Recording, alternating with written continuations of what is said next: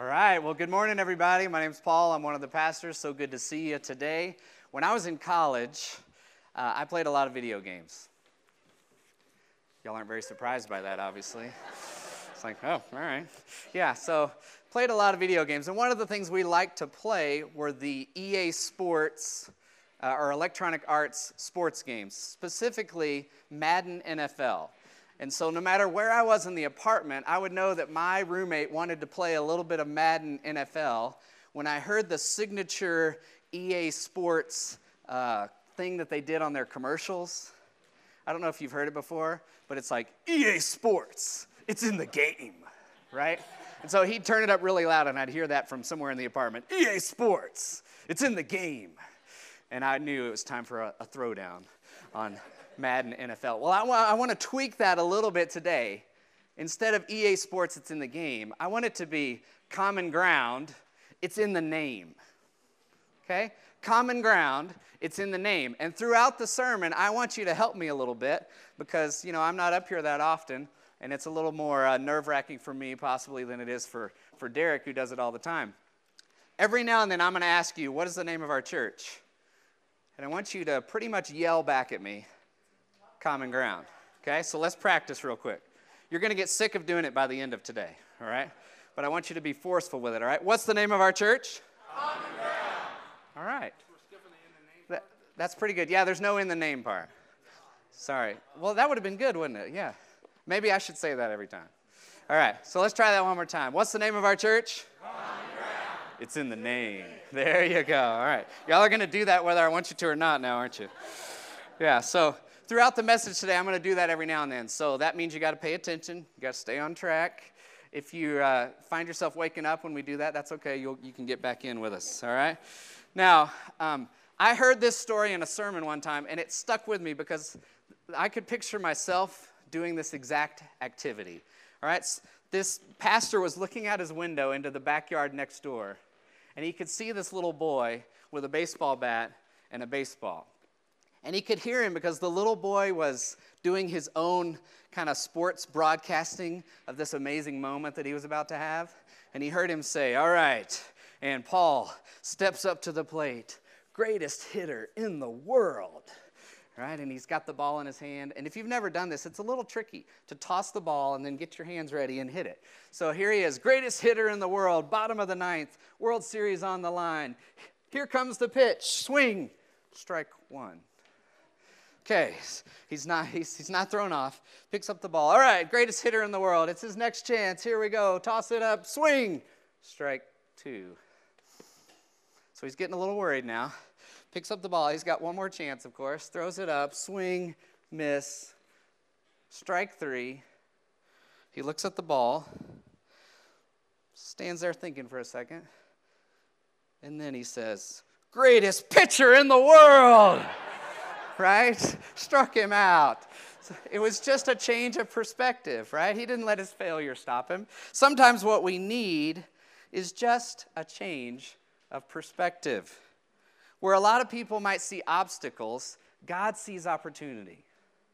We've talked about this a lot during the pandemic, that God is on the move, even though so many things are against the gathering of his people. You know, it's weird to worship with masks on. All of those things are strange, but God is moving. We baptized more people in the first month of the year than we did all last year combined. God is moving. Where we see obstacles and difficulties, God sees opportunity. So let's pray together.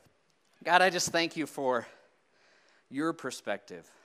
I thank you that we can submit ourselves to you and we can serve you and we can be faithful to you and we can watch you move despite all the things that might be against us.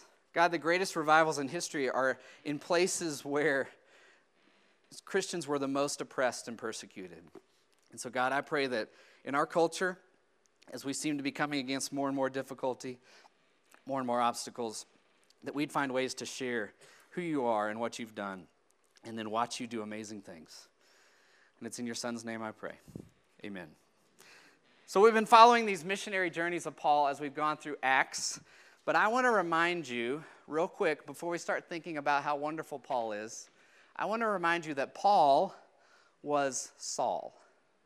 All right, and let's not forget who Saul was. These verses in Acts chapter 9, verses 1 and 2, it says, "But Saul, still breathing threats and murder against the disciples of the Lord, went to the high priest and asked him for letters to the synagogues at Damascus, so that if he found any belonging to the way," that's people that were following Jesus, "any belonging to the way, men or women, he might bring them bound to Jerusalem." All right, so sounds like a great guy. Really pleasant. He sounds really dangerous, actually. Someone you don't want any part of as a believer, as a follower of Jesus. You did not want to see Saul anywhere close to you. And here's the part a lot of people conveniently forget. Saul was extremely religious. Saul was a very religious person in his culture. And who were these murderous threats being breathed out against? It was the followers of Jesus, the way.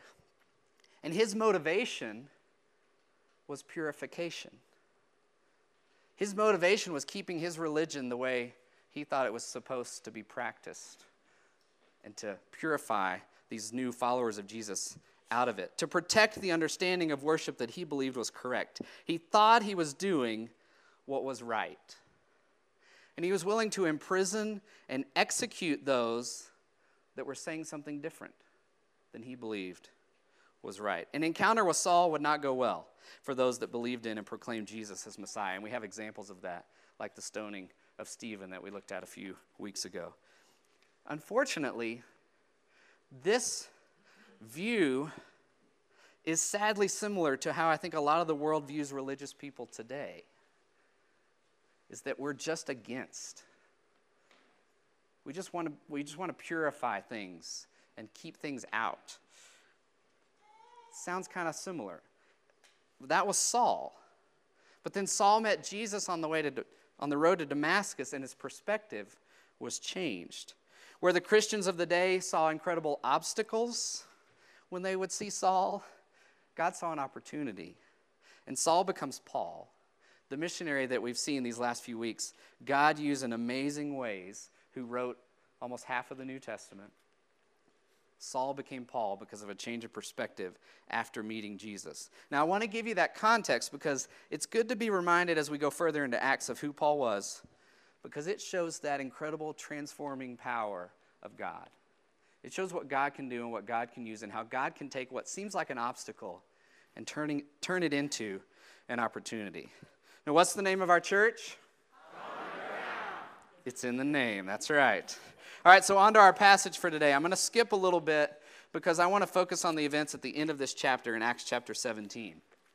Because Paul ends up in Athens alone. He's waiting for Silas and Timothy to join him from Berea, and he has a really cool encounter. I'm going to read Acts chapter 17, verses 16 to 21 to get us started. Now, while Paul was waiting for them at Athens, his spirit was provoked within him, as he saw that the city was full of idols. So he reasoned in the synagogue with the Jews and the devout persons, and in the marketplace every day with those who happened to be there. And some of the Epicurean and Stoic philosophers also conversed with him. And some said, "What does this babbler wish to say?" Others said, "He seems to be a preacher of foreign divinities," because he was preaching Jesus and the resurrection. And they took him and brought him to the Areopagus, saying, "May we know what this new teaching is that you are presenting, for you bring some strange things to our ears. We wish to know, therefore, what these things mean." Now all the Athenians and the foreigners who lived there would spend their time in nothing except telling or hearing something new. So right off the bat, we see Paul in Athens, and he has a burden. He has a burden for the city. He has a burden for what he sees taking place in this culture. And Athens was a center of culture in the world at this time. They considered themselves enlightened. They considered themselves a better version of what it meant to be human. Does that sound familiar at all? They were more reasoned. They were more educated. They were more tolerant, and they were very spiritual. They had an advanced government, culture, and economy. It was the intellectual capital of the known world. And on top of that, they were very spiritual, perhaps too spiritual. Historians say they worshipped as many as 30,000 gods and goddesses in their mythology. 30,000, I don't know how you keep up with that. That's a pretty thick book. 30,000. The streets were lined with these idols, with these gods, with these altars. One famous quote is that it was easier to find a god than a man in Athens at this time. So they wanted to be sure everything was included. Don't want to leave anything out. But Paul has a burden. He's provoked in his spirit because he realizes with all this going on, they do not know the one true God and his Son who he sent to save the world. They do not know the one true God. So Paul's waiting for his buddies to arrive. He sees this culture of idols, and he is stirred up. And what does he do? What action does he take? He starts walking around telling everybody how wrong they are, right? He starts arguing in the streets with everybody. No. It specifically says he reasoned in the synagogues with the Jews, and he talked to anyone he could in the marketplace. And he even exchanged ideas. So to exchange ideas, you've got to be listening some too, right? He listened. The word reasoned actually just means he started up a conversation. He was willing to talk to them. He moved toward the people. He moved where they were. And he talked to them. He started a conversation. What's the name of our church? Common Ground. It's in the name. Don't be shy about it if you want to do it. It's all right. So here's the question. When we look out at our culture and we see the areas that don't line up with the truth of Scripture, when we see the ways that people are off track with the truth of what it means to follow God and know his Son, do we get stirred up? Are we provoked in our spirit? I think we are. I think a lot of us are. We know things aren't the way they're supposed to be in God's eyes, but what action do we take? Are we like Paul? I want us to examine 3 key questions that will help us determine if we have developed this heart like Paul or if maybe we're still a little bit like Saul. We want to be like Paul. First question, do you move toward or away from those you might disagree with? Do you move toward or away from those you might disagree with? Remember where Paul started as Saul. His original approach was to breathe murder against those that disagreed with his traditions. And now, knowing the truth, knowing Jesus, having been miraculously changed by his power, he moves toward those who disagree with him to start a conversation and breathe life. So we have to ask ourselves, are we willing to move toward and invest relationally in those who think differently or are different from us in some way? Are we willing to move toward? It's good to be reminded of what Paul said in Ephesians 6:12. He says, "For we do not wrestle against flesh and blood, but against the rulers, against the authorities, against the cosmic powers over this present darkness, against the spiritual forces of evil in the heavenly places." So I would submit to you, if something has flesh and blood, it's not our enemy. People are not the enemy. They are victims of the enemy. People who disagree with us are not the enemy. They are victims of the enemy. So just like Paul, we're called to move toward them and start a conversation. And Paul saw that opportunity in Athens. What's the name of our church? Common Ground. It's in the name. Now, I'm going to give you a bad example from me, right? This is how not to do it, okay? When I travel by myself, it doesn't happen often, but I tend to put on the do not disturb sign vibes. You know those people? I got the headphones, I got the hat pulled down, I might even have a hoodie on. I'm saying with everything, all of my signals are, I don't want to talk to you, I don't want to deal with you, I just want to be left alone so I can do my traveling thing and get to where I need to go. Well, the problem with that is sometimes when I'm on the plane, I'm needing to do some work for church. So I open my computer and it's all about music that's praising God and planning a service and how that needs to go together, or writing a sermon and opening my Bible and studying so that I can be ready to give this sermon. So here I am with these vibes of leave me alone, walls all around, and I sit next to someone, and you know, there's always going to be that person. It seems like God does that on purpose. They sit in the middle even though they don't need to, you know, those kind of people. And they want to talk the entire time. And they're like, what are you working on? Oh, it's a sermon I'm going to preach next week. What's it about? It's about how Christians should move toward people and start conversations. Oh, well, that's interesting. Yeah.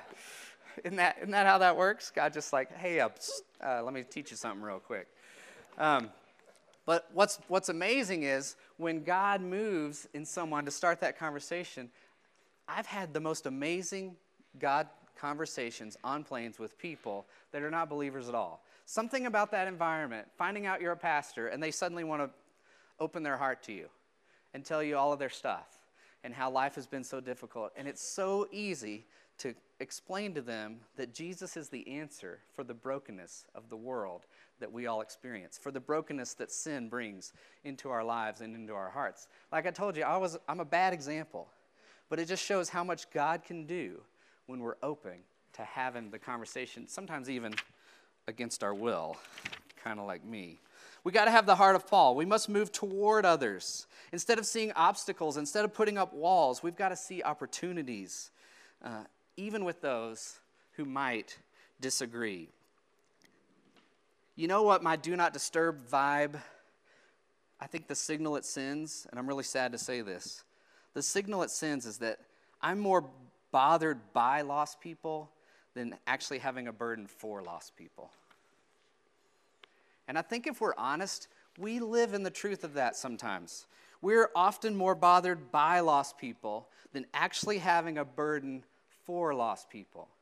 It said Paul was provoked in his spirit, not because of the wrongness of it, but because he knew people were lost and off track and needed to know the one true God. One position, when you're bothered by lost people, you're going to move away. You're going to avoid interaction. But when you are burdened for lost people, you're going to move toward them in love and start a conversation. When we see the evidence of lostness in our culture like Paul did in Athens, with 30,000 gods and altars and things everywhere, are we moved to take action, or do we simply want to stay in our bubble and complain about it? That's being bothered by lost people.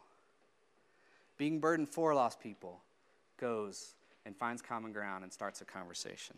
So, back to the passage. Paul's conversation leads him to interact with these two schools of philosophy, which is kind of interesting. The Epicureans and the Stoics. The Epicureans believed in getting everything out of life they possibly could. Everyone dies. We might as well enjoy ourselves as much as we can before we get there. Right? I know a few people like that. The Stoics were kind of the opposite. They believed that true happiness could only be found by learning not to want any of the pleasures of life. So they kind of had this monk existence. So they were opposites, and they were arguing all the time. These philosophers would stand on the street and talk about their philosophy back and forth. These belief systems were at odds. So they didn't only disagree with Paul, they disagreed with each other. And it's kind of an interesting debate scene, I'm sure. And Paul is right in the middle of it. And he didn't get the most positive reaction, did he? In verse 18, what did they say about him? Said, "What does this babbler wish to say?" I don't know about you, but that doesn't feel very positive. If you came up to me after the sermon and said, "That was a pretty good babble," I wouldn't take that positively, probably. He seems to be a preacher of foreign divinities. Again, not a positive connotation. This word for babbler is actually, it means like a bird hunting for food, looking for seeds, pecking around. So what they're saying is he was just kind of hopping around, pecking around at different ideas, bringing them together from various places and putting them together in a way that was meaningless. This guy's just kind of an idiot. I don't know what he's talking about.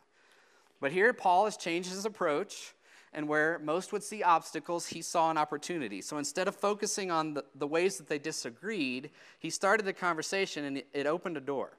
Because these Greeks couldn't help themselves. You notice it said they spent all their time sitting around sharing ideas.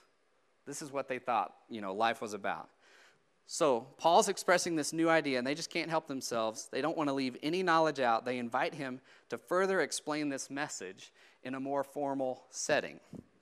And he stands up in front of them, and he starts another conversation. Look at verses 22 to 31. So Paul, standing in the midst of the Areopagus, said, "Men of Athens, I perceive that in every way you are very religious. For as I passed along and observed the objects of your worship, I found also an altar with this inscription, to the unknown God.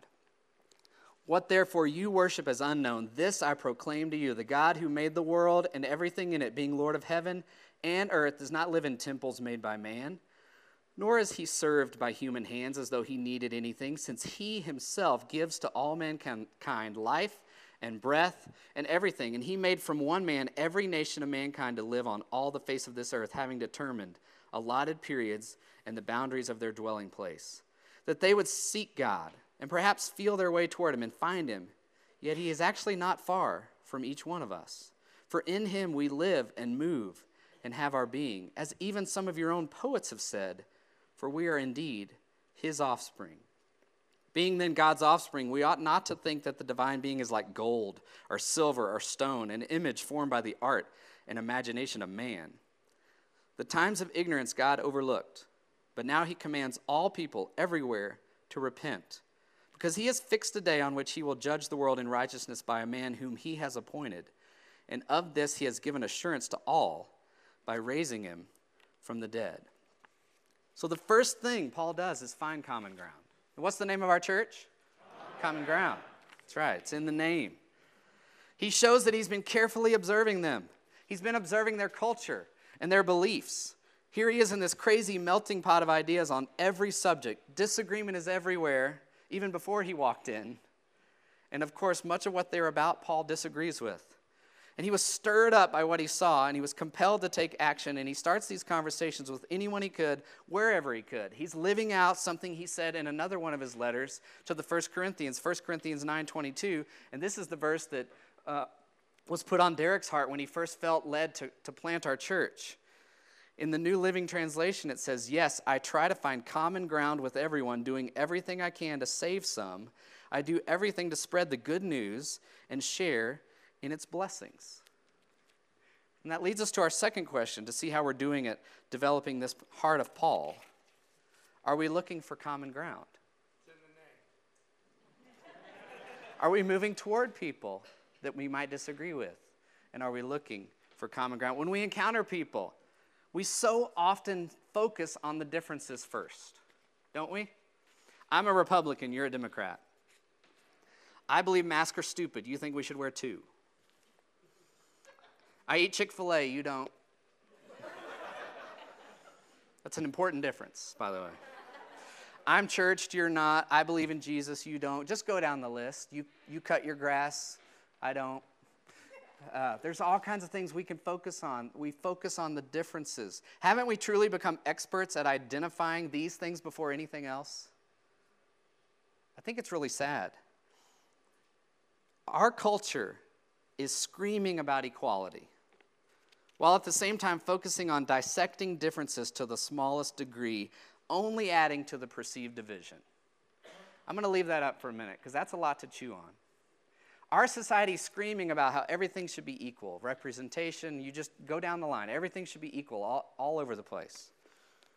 But at the same time, they're focusing on the smallest differences, only adding to the division. Have you seen how this has worked? We're so focused on how we're different, there can be no equality. And it's influencing the church as well. We've got to do something different. We've got to follow the example of Paul and start by finding, what's the name of our church? Common ground. That's right. Here's the thing, this wasn't Paul's idea. He was following the example of Jesus. One of the things they called Jesus was friend of sinners. And it was meant as a put down. It was meant as a negative from the religious leaders, but Jesus wore it as a badge of honor. Listen to what he said in Mark 2:16 and 17. "And the scribes of the Pharisees, when they saw that he was eating with sinners and tax collectors, said to the disciples, 'Why does he eat with tax collectors and sinners?' And when Jesus heard it, he said to them, 'Those who are well have no need of a physician, but those who are sick. I came not to call the righteous, but sinners.'" Jesus found a way to find common ground. We got to stop trying to find and resolve every difference first. Instead, we start by finding common ground and we have a conversation. Don't start with where we're different. Start with common ground. So back to the passage. How does Paul find that common ground here? He shows he knows something of their culture and beliefs, doesn't he? He's got specific examples of what he's observed as he's walked around. He's not talking from ignorance. He noticed that in their effort to be all-inclusive, they had created this altar to the unknown God. Just to be safe, right? They didn't want to leave out anything because, they didn't want that God to zap them. And Paul says, what you call unknown, I'm here to proclaim to you, I know. And he is the one true God, creator of all things, who calls you to repent and follow him. Paul even uses a quote from one of their poets to bridge that gap to the truth. And that truth is the gospel. He doesn't find common ground to pat them on the back and tell them everything's okay. This is an important thing to remember. We don't find common ground to sort of then have a kumbaya moment. Hey, we can all live and be happy with one another. We find common ground to bridge to sharing the truth. It's another mistake we can make. Finding common ground and loving others does not mean we must sacrifice or hide the truth. Our conversation is started and common ground is established. Paul shares the truth and he trusts God with the results. That's the key. We start the conversation, we share the truth, and we trust God with the results. And what was that truth? Again, verses 29 to 31, he says, being then God's offspring, we ought not to think that the divine being is like gold or silver or stone. Remember, there's 30,000 gods in this culture. They're not an image formed by the art and imagination of man. The times of ignorance God has overlooked, but now he commands all people everywhere to repent, because he has fixed a day on which he will judge the world in righteousness by a man whom he has appointed, and of this he has given assurance to all by raising him from the dead. Again, talking about Jesus. He's going to judge based on the righteousness of Jesus, and he's proven it by rising him from the dead. Okay? This is a truth. This is a real thing. This unknown God can be known. And he says this extremely simple message. The one true God is real. He calls for us to repent because he will judge based on the righteousness of Christ, whom he sent and has raised from the dead. Paul says this thing, and then he steps down off the stage, kind of drops the mic, and leaves the results to God. And we see the results. Look at verses 32 to 34. It says, when they heard of the resurrection of the dead, some mocked. But others said, we will hear you again about this. So Paul went out from their midst, but some men joined him and believed, among whom also were Dionysius the Areopagite, and a woman named Damaris, and others with them. So we see immediately there's 3 different results. Some mocked him. They're like, you're crazy. Resurrection from the dead? Come on, man. What are you talking about? Some wanted to hear more, but they wanted to push it to a later time. I'm not ready right now, but I'll listen to you a little more later. But some joined him as he left, and they believed, 2 of which are named specifically right here in this verse, in verse 34. What's the name of our church? And that leads to the third question. Are we thinking too much about conversion and not enough about conversation? I don't know about you, but I've lived a lot of my life with this pressure of conversion. Growing up in the church, this pressure of conversion. We hear things like, we are plan A and there is no plan B. Or God chooses to work through his people, not around them. Phrases we use right here in our church. And they're amazing and wonderful. And I never want to stop.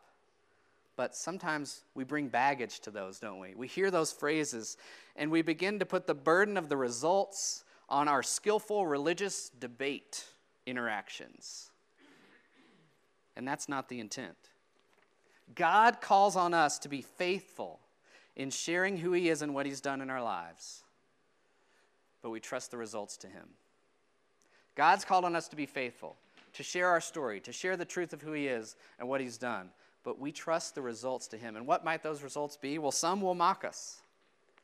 Some will think we're crazy, that we're way off track. We don't pressure those people. We pray for them and we look for another opportunity to find common ground and share the truth. Some will say they want to hear more, but they're not ready. They'll just put us off. We continue those conversations whenever possible. We continue sharing Jesus, the truth of who he is and what he's done. Some will believe, but we understand it's not because of our skillful debate interactions. It's only because of the saving power of God. So Paul was stirred up by what he saw in Athens. He spent some time learning, participating in the community, finding common ground, and then he took action by starting these conversations and sharing Jesus wherever he could. He shared it in the synagogues with the Jewish religious leaders. He shared it in the marketplace with whoever he could come in contact with. And then he had this moment in the Areopagus where he shared it with the leading thinkers of the day, of the culture. And when he shared the gospel, he showed them there was something better. He didn't just focus on how they were wrong.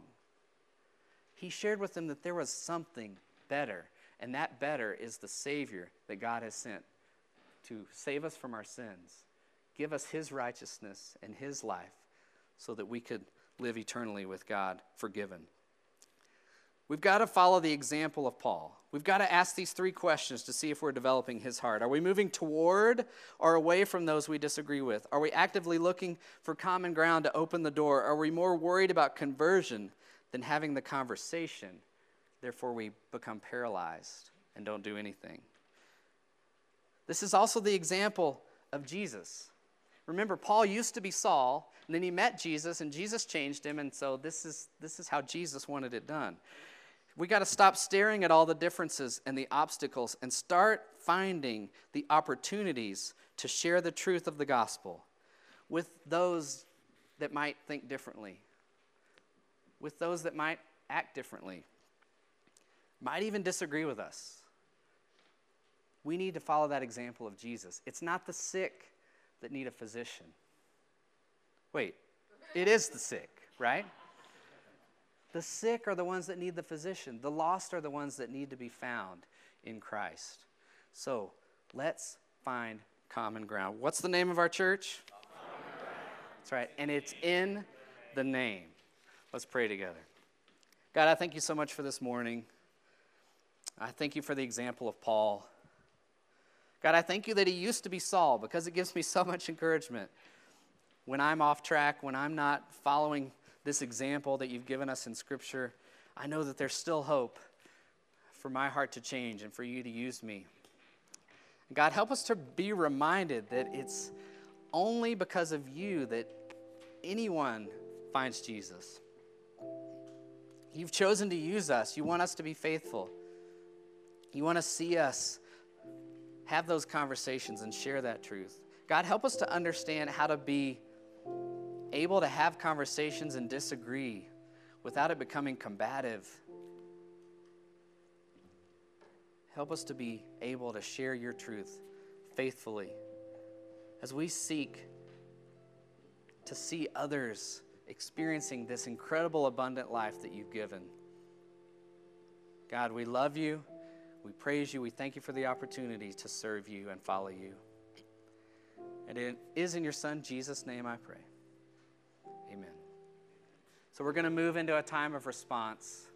Maybe today, as you've heard this, you've realized, I've never surrendered my life to Christ. There's several ways you can let us know that. You can put it on your Connect card and put it in the boxes. You can meet me in the back, and we can talk about it and pray about it.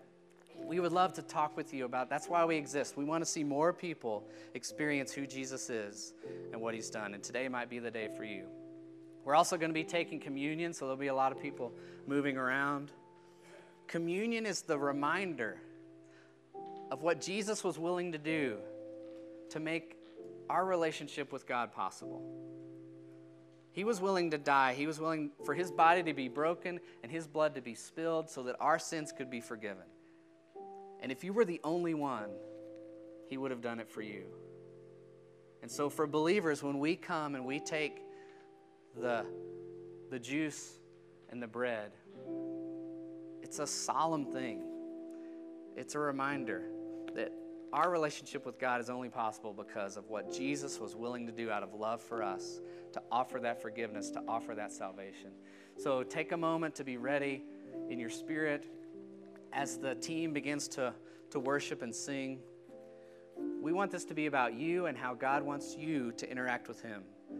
If he leads you to sing and join in, that's great. If he leads you to pray, that's great. You can write prayer requests and put them in our prayer walls so that those can be prayed for during this coming week by the prayer team.